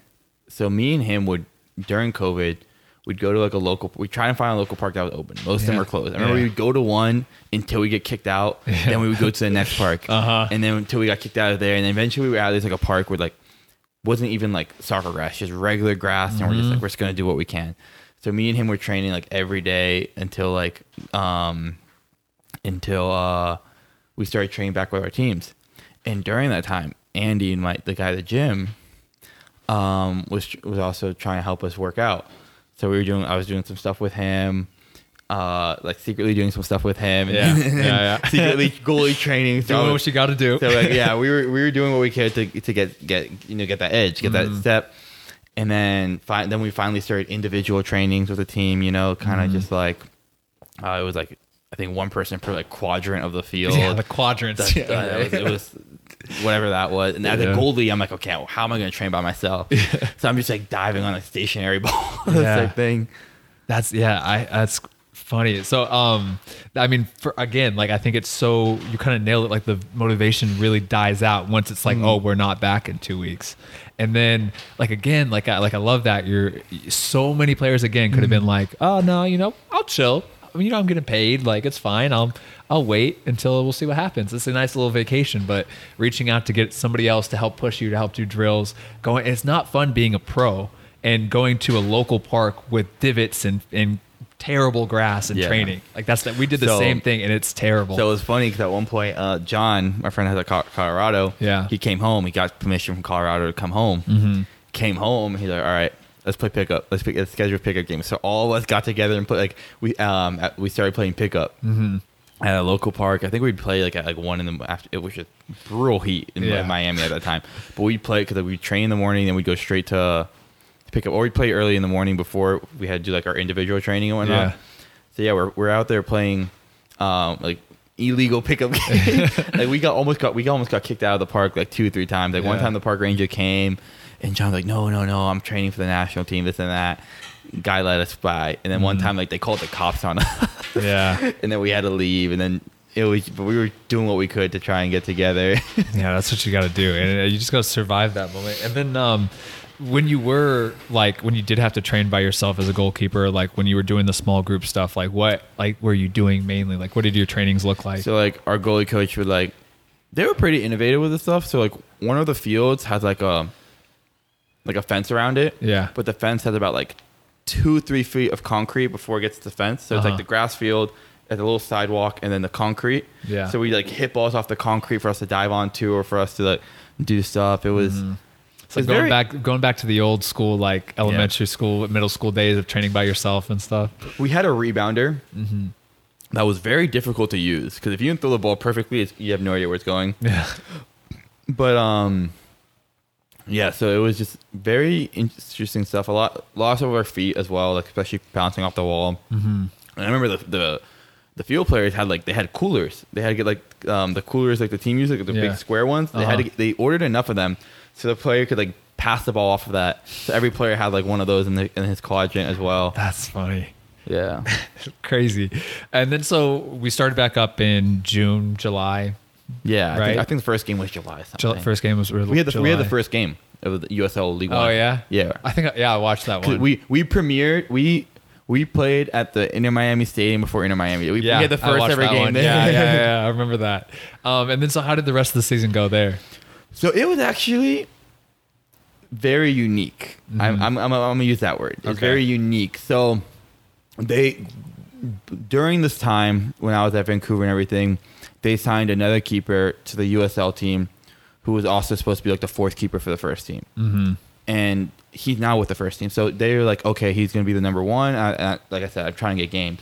So me and him are there. Me and him have a good relationship as well. Same thing, like trying to push him and trying to fight for that spot as well. Mm-hmm. This and that. And then, so he's starting and I'm not really playing. And then they bring this 17-year-old from the academy to come play, train with us. Like, oh, he's just going to be here to get the experience, this and that. I'm like, okay, yeah. So he's there helping with us. And then at one point, we had, I think it was before the first game, we had an inter squad. Mm-hmm. And me and the goalie coach are watching video afterwards about the inter squad, how you did well. He's like, yeah, I think you're doing really well and you're pushing. I think you're doing a great job of that, which pains me to tell you that like there might be cases this season where the board wants us to take the 17-year-old from to get that experience. Mm-hmm. And I'm just like, okay, yeah, I understand. Like, it's like, I think the hardest part of last season was that I understood where the board was coming from because they're all about development. Because originally the team was supposed to be, I think we only had like, going into preseason, we had 10 signed players. The rest were trialists. Mm-hmm. And then I think we ended up having like 13, 14 signed players. Mm-hmm. And then it was supposed to be like MLS guys coming down. But you weren't able to go up and down last year because of the bubble and everything like that. So they brought academy kids up. And a lot of academy kids got chances. And that's why I'm just like, damn, you guys are blessed. You guys getting this opportunity, this and that. And I don't think if you have a system, first team, second team, academy, the only team that should really care about winning is the first team. Mm-hmm. Everyone else should care about developing and try and get players to the first team. Yeah. And I fully believe that, which is why I understood what Fort Lauderdale was doing, but it just sucked because I was the one who took the toll for it. Mm-hmm. So, the goalie coach was brutally honest with me. Like, listen, I want to be honest with you. Like, I don't think it's right because you're signed and you're a player on this team, but you're going to be the one taking the hit. And there are going to be times where they're going to dress the 17-year-old. And I'm just like, I understand this and that. Then going, I think like a few games into the season, starting keeper gets injured. And I'm just like, okay, it's my chance. Doing well in training. Mm-hmm. And then the day before the game, the goalie coach came up to me and was like, and you could tell he was disappointed and sad. He was like, I know it's hard, but Andre's going to start tomorrow. And I'm just like it hurts me because it won't let me as a coach show you how much I'm developing you. And we talked about it. He's like, I'm here. Even if you just want to vent, I understand. I get it. So he played a few games. Other keeper came back. Then Luis Robles broke his arm of the first team. Mm-hmm. So they only had two keepers. So they took the keeper from my team, moved him up to train with them. Mm-hmm. So it was just me and the 17-year-old. But the 17-year-old was playing games. And it was hard because they know as a competitor and as a person, you want to play and you come in, work hard and everything. And every single coach on the staff at some point or another came up to me. Like, I remember one time we had training. I'm walking off. I didn't have a good training and so I'm frustrated. And this coach, Martin Patterson, playing the Prem, everything. And he had a lot of stories he could tell you. And he was a super nice guy. And that's one of the reasons I said, like, I love the coaching staff at Fort Lauderdale. Mm-hmm. Came up to me like, how are you? I'm like, I'm good. Like, no, Danny, really, how are you? Let's talk about it. And then we and him sat after training for like 40 minutes just talking about the situation. And I told him, like, listen, I think the worst part is I understand. Like, I get why the board's doing this. And I think they're good, but like it's pain. It sucks because like no matter what they pretty much tell me no matter what I do, Yeah. if I'm miles better, I'm not going to play. And he goes, yeah. And then my only hope right now is to just work my ass off, and at the end of the year, you guys help me out, or just, you know, he like, listen, keep doing what you're doing. You come in with a great, Pato, it's like you come in with a great attitude every day, and we see it. We know you're not in a easy situation. And every coach has told me this. And the other assistant coach, Darren Powell, as well, who's been around, told me the same thing. We had the same conversation. Like, listen, you've been doing great, and your attitude is miles ahead of your age. Just keep doing it. Keep doing it. At the end of the year, we're all going to help you move on. So then we didn't. USL League One last year, they only had the top 2 teams played a final. So we weren't going to qualify for that. So last game of the season came around, and the coaches decided to give me that game. They're like, hey, they went to the board like, hey, like Dane deserves this, and I was stoked, beyond honored. Like I got my first professional game, played really well. The coaches were happy, and then the goalie coach was like, you deserve this. You owned it. And all the coaches were happy for me. And then at the end of the year, we had our individual meetings, and the coaches were like, the coach told me like, listen, we want to offer you another year. It'd be a similar situation you're in now, but you work hard. You have a great attitude, and because of that, we want you back. But like, do we think? And he goes, not talking from a coaching standpoint, talking from as a friend, or like, I don't think it's best for your career. Yeah, I think it's I think not a lot, but I know not a lot of teams are looking for players right now. It's back in November. Yeah, like, I know not a lot of teams are looking for players right now, but we want to give you that offer because you deserve it. But you do what you think is best. And I said, okay. And then a few weeks later, Tulsa came and started talking to me. And I remember I'm like, okay, I'm going to take the offer. And then I called Jason. That was one of the other coaches that I had the individual meeting with, because Jason was with the national team at the time. So then Jason came, I called Jason. I'm like, hey, I just want to let you know, like, I got this offer for Tulsa. I think I'm going to take it because, honestly, yeah, I think that's great for you. You deserve it. Like, there were times this year where you were the best keeper and deserved to play, but I wasn't able to play you. So I'm happy for you. Wish you all the best. Don't stay a stranger. Everything. So, like, yeah, it was a interesting year. Yeah. Unique. I learned a lot, again, about myself and about soccer, and saw a lot of the dark sides of the sport. Yeah. And all my coaches, I am happy that all my coaches were there to support me and on my side with it all. It sucks because, like, it's frustrating because it's like you came down to get experience, and then just because of circumstances a little bit outside your control, you're not able to get the experience of the games that you want.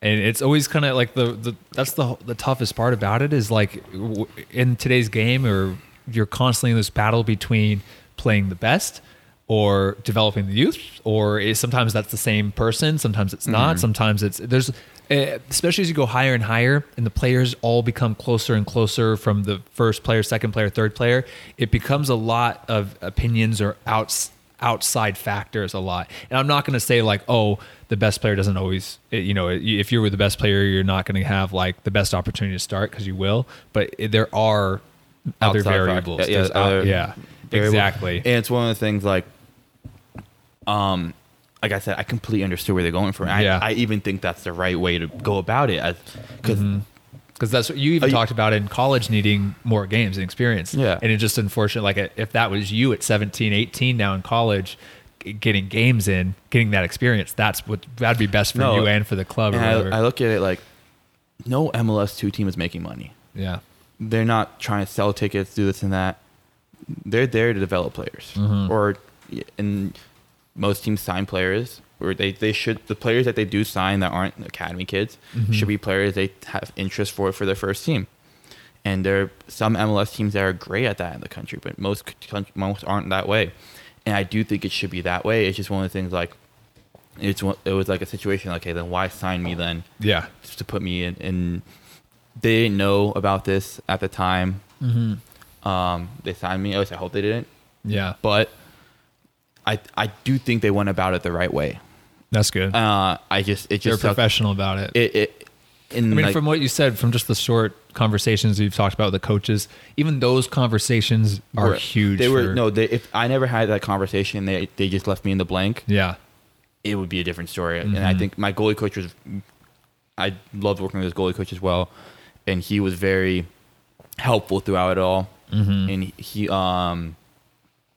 was the first one to come up to me. Like all the coaches was really good, and I think Paolo, like the one that played in the Prem, he had an interesting story as well. Like he was playing in the Prem, got injured and all this stuff, and he always be like pissed off if he didn't play. And he really wants to help teach people, not from where he went wrong. That's what he's really big on, and I really saw that in him, and him helping me with that. Yeah.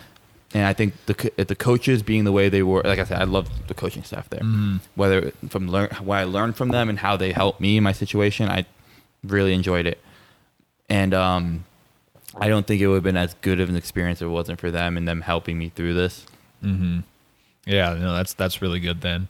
One thing that happened to me was like with after my rookie season with Orange County Blues, had like 16 games in, just starting to get my foot into the pro door.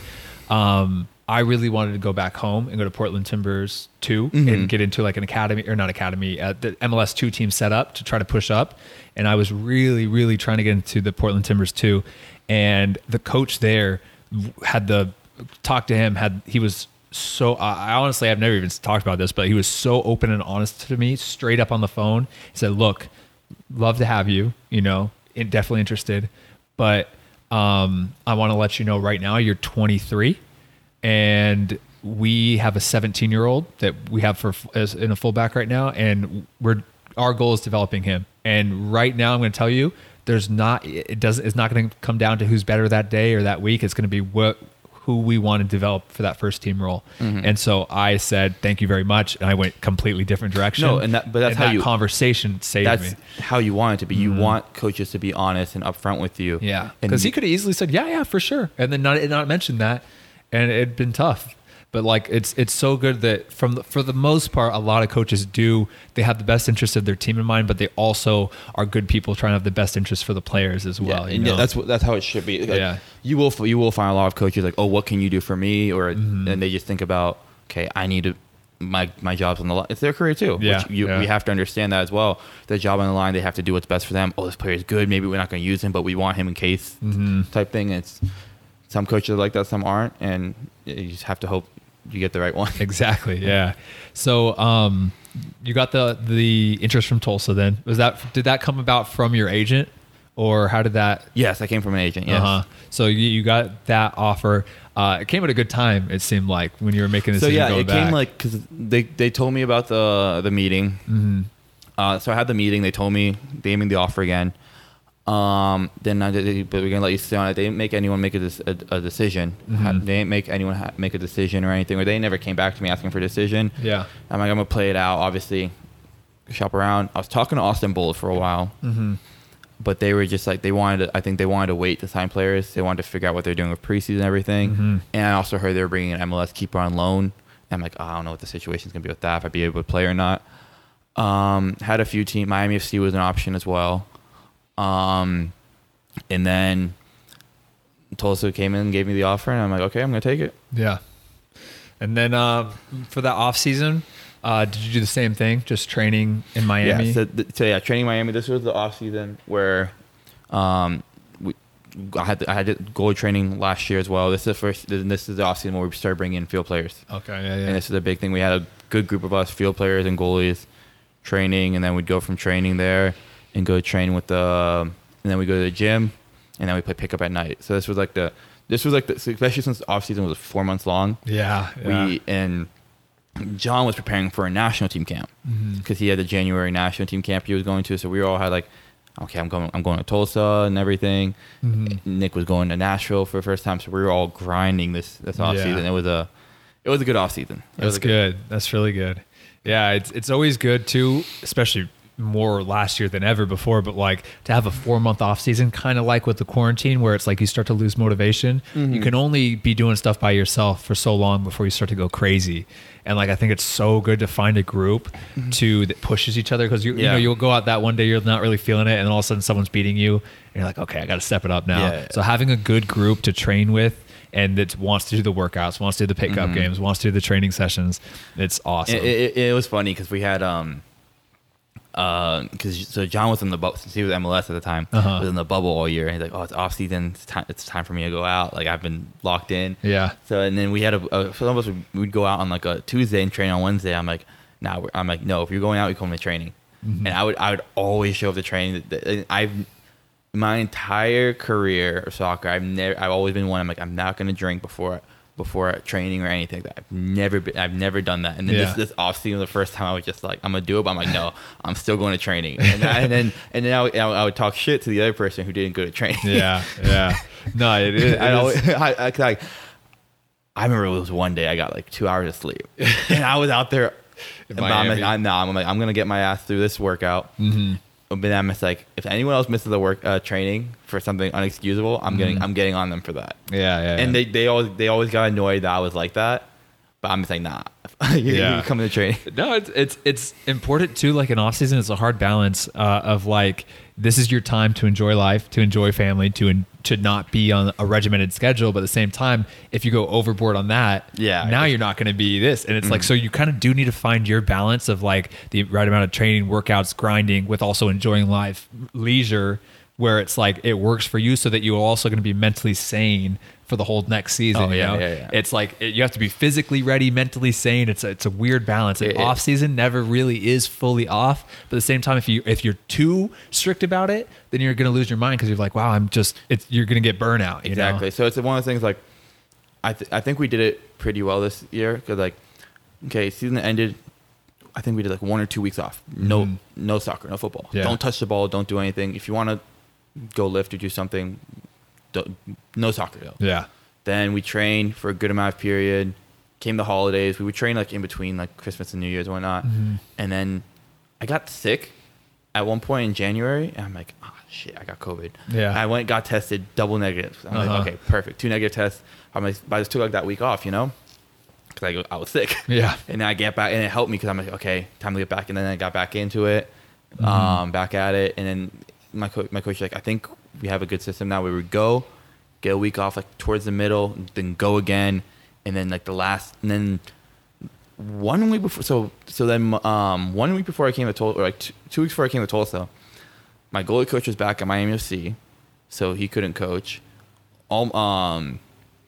Nick was at Nashville already. Andrew was at Greenville already. And so it was just me and John. We're just like, well, what are we going to do for training? So we're at the gym.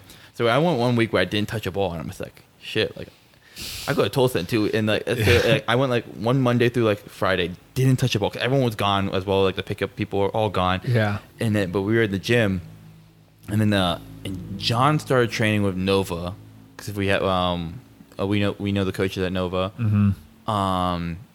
And they didn't have a season, so they didn't really matter. They were just training, so it didn't really matter if John came in.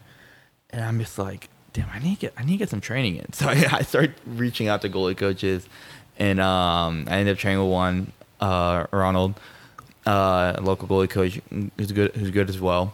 And I was training with him, and then like, so I went like a week, and then I trained with him, I think like Monday through Thursday, left Friday for Tulsa. Dang. But like, if it was I think it was a good thing. Like, you make a thing like, I should be touching up all other things, but I think like it was good to get that relaxation. I was still working out, so my muscles were still going through stress and everything.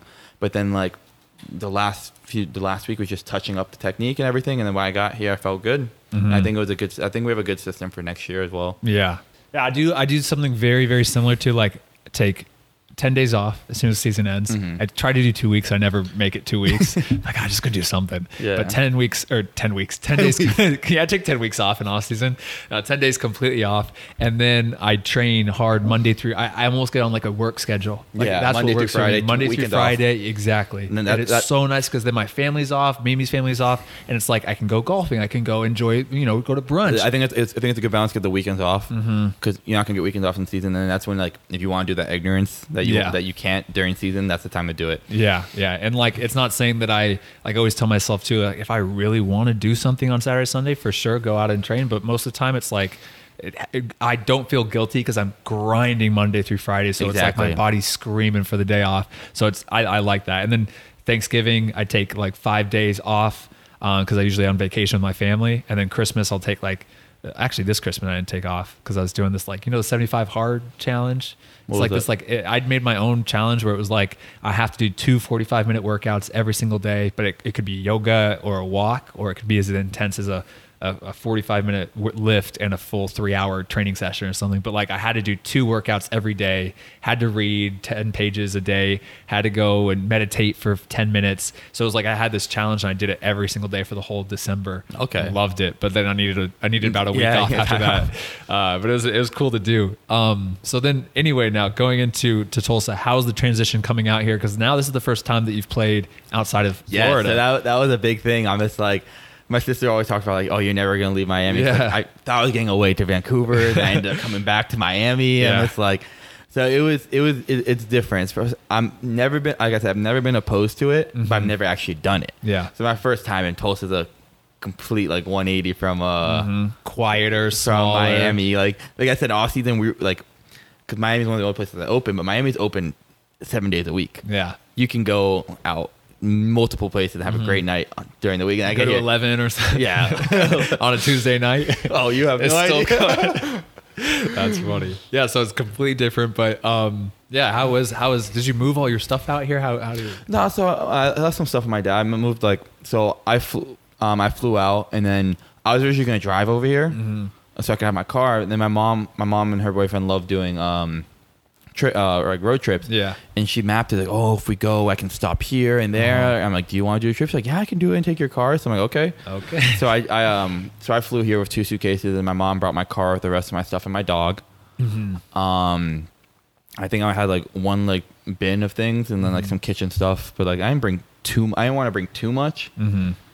Who is your roommate at the? It was Leo. Okay, it was Leo. Yeah. And then so with the dog too, was it your family's dog or No, it was mine. So I adopted him. He was 2 months old my freshman year of college, Okay. and got him at 2 months, and he's been with me ever since. Did you just want a dog or what? I wanted a dog. Yeah. In college, that's like unique. Most college players are like, I don't want responsibility right now. I want a dog. Yeah. I think it helps. Like, yeah, you don't want responsibility. You want to be able to have fun. But I think like having him has taught me a lot because I have to be responsible. Because I'm also it's not just my life. I'm taking care of someone else's life as well, which is his. And I think it really helped me with learning a lot about myself and just being disciplined and everything. So I got him. I got him registered as an ESA so he can live with me in college on my college dorms and everything. And then he came with me as well. That's cool. I do. I mean, I have 2 cats now, Yeah, Levi yeah, and yeah. Gucci, but like I love it. It's so nice. Like it's just it's like mentally it's really Oh no! Plus, when I get home and I open the door and I just see him wagging his tail, and he's Yeah. so happy. Yeah, you never find someone who loves you as much as like your pets. Yeah. They, especially dogs. Dogs Yeah. are so funny. No, They're just so happy all the time. Yeah. Oh, I want a dog. It's just I always even with the cats I was like, no, I don't want responsibility. Like Gucci found on the randomly outside in winter, just like a little kitten, and try to find its owners, never found anything, so we just Okay. adopted that. And we got Levi like last week at the Humane Society, but it is nice. So how's the full like transition now? I mean, you've been kind of popping around to different teams and everything, but how's it been in Tulsa? And I like how's it. that- I like it. It's still very different than Miami, and truth be told, I haven't really gone out and seen much. I have seen some things, but I feel like I haven't really experienced it yet, despite Yeah. being here for 4 months, 5 months now. But I think like it's a different, but I think it's a good different. It's like I wanted to experience this because living in a big city my whole life, I Yeah. kind of wanted to get away and get a smaller town, get used to it, everything. And it's No, I've lived in like a village as small as 500 people in Germany, and I've lived in like Frankfurt. I've lived in big cities and everything. It's good to have different experience because then you like it's like little pros and cons about everything. And so. Which one do you prefer?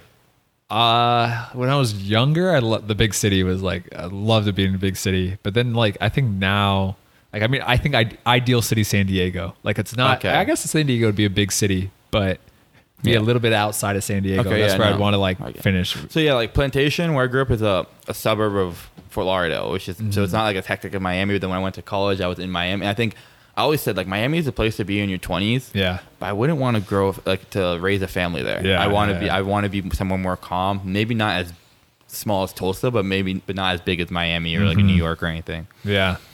No, but the village of 500 people in Germany, I lost my mind. I was losing my mind, especially when it's so cold outside too. Because it's not even like you're like, do I want to go put on my jacket when it's snowing outside and get a walk? Like, no, you're like, I'm just gonna stay inside. No, yeah. When I was playing in Germany, I never mentioned that. So I played in Germany for a little bit. I was like, whoa, where did this so come I from? didn't mention this. When it was one summer. I think I don't know if it was a summer. I think it was a summer for my senior year. My team, like my Plantation team, put together a team to go to Germany. I was like 17 at the time. This was 2014. Yeah. So we went there and we played a few different teams in Germany. So we to go on to see to try and showcase ourselves and try and see if any teams would be interested. Yeah. So we went. I was in Munich and Berlin, mostly Munich and Berlin. So we were in Munich for the first, like I think it was let's say a 2.5 week trip. For the first like week we were in Munich, then the next week we were in Berlin. But we played was it 1816 Munich or something like that. Yeah, 1860. Yeah, 1860 Munich. We played them. The two biggest teams we played were probably them and Hoffenheim. Okay. And we went on trial there. I did really well at Hoffenheim, which is the only team that really showed interest. And then we played one team in Austria, and then we came back.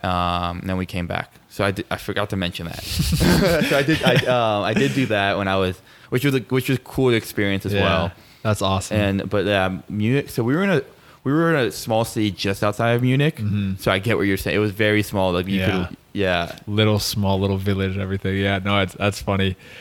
You're like, yeah, when I was living in Germany, at first I thought you were being sarcastic. No, I completely forgot to mention. So yeah, I was in Munich. I was like, wait, I don't remember covering that. No, that I year. was in Munich. I was in Munich for one summer. And then, Munich's cool. I really like Munich. No, but when we went to the actual city, I'm like, oh, this place is awesome. And then Berlin was very unique too and very cool, like to go to. Yeah, I love Germany overall. Okay, so now that pretty much brings us to today. Now I like to finish the podcast by asking 3 questions, pretty simple questions about your career. So the first question is, we talked a lot about highs and lows for your career. I say like your career is always like a roller coaster and you always have to ride out the highs and the lows. What do you think has been your absolute highest high and your absolute lowest low? It's funny how you say like a roller coaster. 'Cause my goalie coach used to always say peaks and valleys. I think my absolute highest high is probably getting drafted. Definitely the way I felt there. Playing my first game was definitely up there as well, but I think that moment it was a very euphoric moment when I got drafted. And then playing my first game was up there too. My lowest in professional or just overall? Overall. Lowest low. I want to say it was my lowest low might be that season where I only played 2 games, and I was going because I remember like that was a point in time where I was focused on myself and not the team. The team is doing phenomenal. I remember my friends saying like everyone enjoyed 2017 except for me. Yeah, because we're winning left and right. Where we won a conference division. We got our rings and everything. And I'm out there like, nah, I'm not enjoying it. Like. I'm not playing. I'm not this and that. And I hated I wasn't playing. And I remember mentally it was so tough for me. And I think that was probably one of my lowest lows. And then, but what I've learned from that and how I got over it definitely helped me get to where I am today and push me better. Definitely. Awesome. And then if you could have like a time machine now, you could walk into a time machine, you can go back to a younger version of Danny, what age would you go back to? And then what piece of advice would you give your younger self? Is this about soccer or about life? Whatever you want. Would you go back to that year in college and talk to yourself then, or would it be a different time? I don't know. That's a tough one. I think about all the time. I'm like, damn, if I could go back to the preseason in Vancouver, I would do it. am I talking to my younger self, or am I like becoming my younger self? You're giving advice to your younger self. Okay, to give it. I think I would go back to when I want to say in high school. Okay. And I think one of the things I would try and tell myself is that I'm going to fail. And that's how I'm going to win, is through failing. And shit's going to suck sometimes. And it's going to be brutal, and it's going to be hard to get up in the mornings. But getting up is what gets you going. And one thing Tim Grover talked about in his book was just like about everyone said when you get knocked down, get back up. Mm-hmm. Sometimes you want to just take a second before you get back up and think, why did I get here?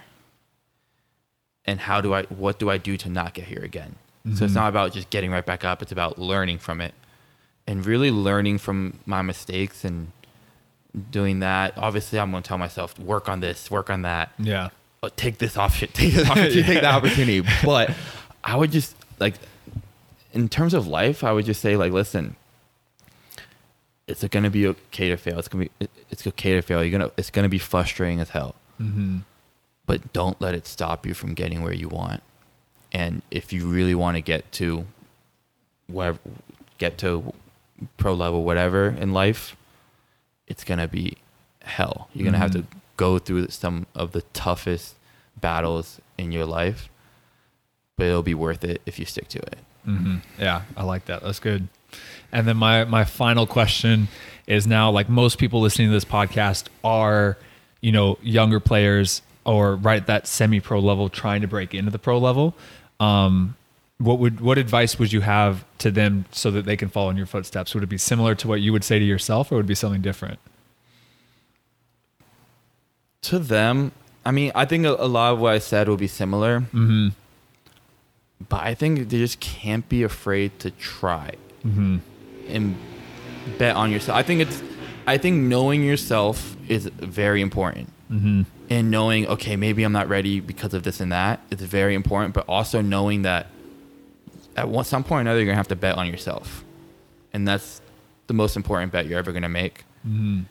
And like I said, you're going to have to grind through it. And you're not going to have to love the hard work. You're going to have to crave the end result. Mm-hmm. It's going to be, you want that end result so badly that you're going to go through some grueling workouts, go through some days you're going to wake up and be like, I don't want to get up. Mm-hmm. You're going to have some days you're like, I don't feel like working out. And I believe David Goggins said it was like, every engine needs a small spark to fuel.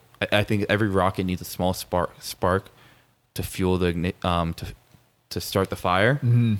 Just little accomplishments that get you, and it translates to little accomplishments that get you along the way. Yeah. That's big. Like it's even like with training, like every day, like you're not doing anything, you're not reinventing the wheel when you go out and train in the morning. It's just doing basic stuff, but you're just doing it every single day, and it leads up to big, improvements over the long term, Michael Jordan started every practice with a basic chest pass. Just to get that basic fundamental down and build it up to the next part. Best basketball player in the world, just passing it. Like that's crazy. And then also too, like betting on yourself, like it's huge. Like I get questions so many times like, Matt, how do I know I'm at the D1 or level? How do I know am I at the D2 level? Like you don't, like you just have to go and try. Like you just have to go email D1 coaches, email D2, attend ID camps, try to get recruited, reach out to them, and you'll see, like you'll fall, at a team, and then that's where you should be, and maybe not. Then you just keep pushing higher. If you get to a D1 team and then you realize like, shit, they're way better than where I thought I'd be, that's okay. Mm-hmm. But now it's time you realize I have 4 years. Mm-hmm. I got to make it worth it. And I remember telling freshmen this when I remember hearing this my freshman year and repeating it my senior year to the freshmen, that college goes by so fast. Mm-hmm. And so I'm telling you, I can already tell professional careers go by so fast and everything. I still remember the first day walking into my college locker room, and I remember the last. Mm-hmm. And it flew by. Mm-hmm. And you're not going to realize until you get to the latter half to like, shit, this is ending. Don't take it for granted. Don't take the time you have for granted. and it's a big thing. And like you said, like you're never gonna know till you get there. Okay, some people get there and they think, yes, I've made it. This is where I need to be. And some people get there and be like, no, I want to be there. And it's depending on the person you want. If your goal is to play college soccer and you've made it, congratulations. You can. But if you want to aspire to be a pro, and then you get to college, and then you think okay, I've made it, this and that, you're never gonna get to the next level. It's always about chasing that next win, that next level. I made it to college. Can I make it to pro now? What do I gotta do to get pro? Okay, I made it to a pro. What I gotta do to get to the next division, to the next league, to win a championship? Okay, I've won a championship. What can I do to do it again? You can never settle. Yeah. And I think that's one of the biggest things you can ever learn is that, and once you settle, you're fighting a losing battle.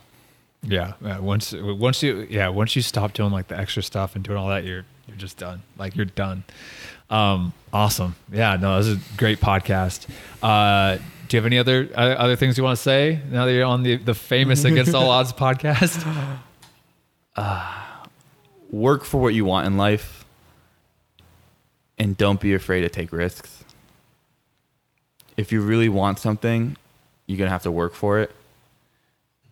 And the most important things in life worth having are going to be work, whether that's becoming a professional athlete, a relationship, a family, friends.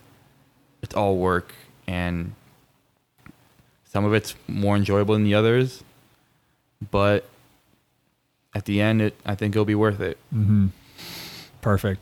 All right. Well, thank you very much for coming on the podcast, Thank Danny. you for having me. I'll put all of your social media stuff in the description. Are you okay if people reach out to you and if they have any it's further fine. questions? All right. So if you guys are listening, you want to reach out to Danny, DM him on Instagram or reach out to him wherever. And we'll go from there. So thank you so much for listening to the Against All Odds podcast. Once again, thank you, Danny. Thank you again for having me. And Pleasure. we'll see you guys on the next one. Peace.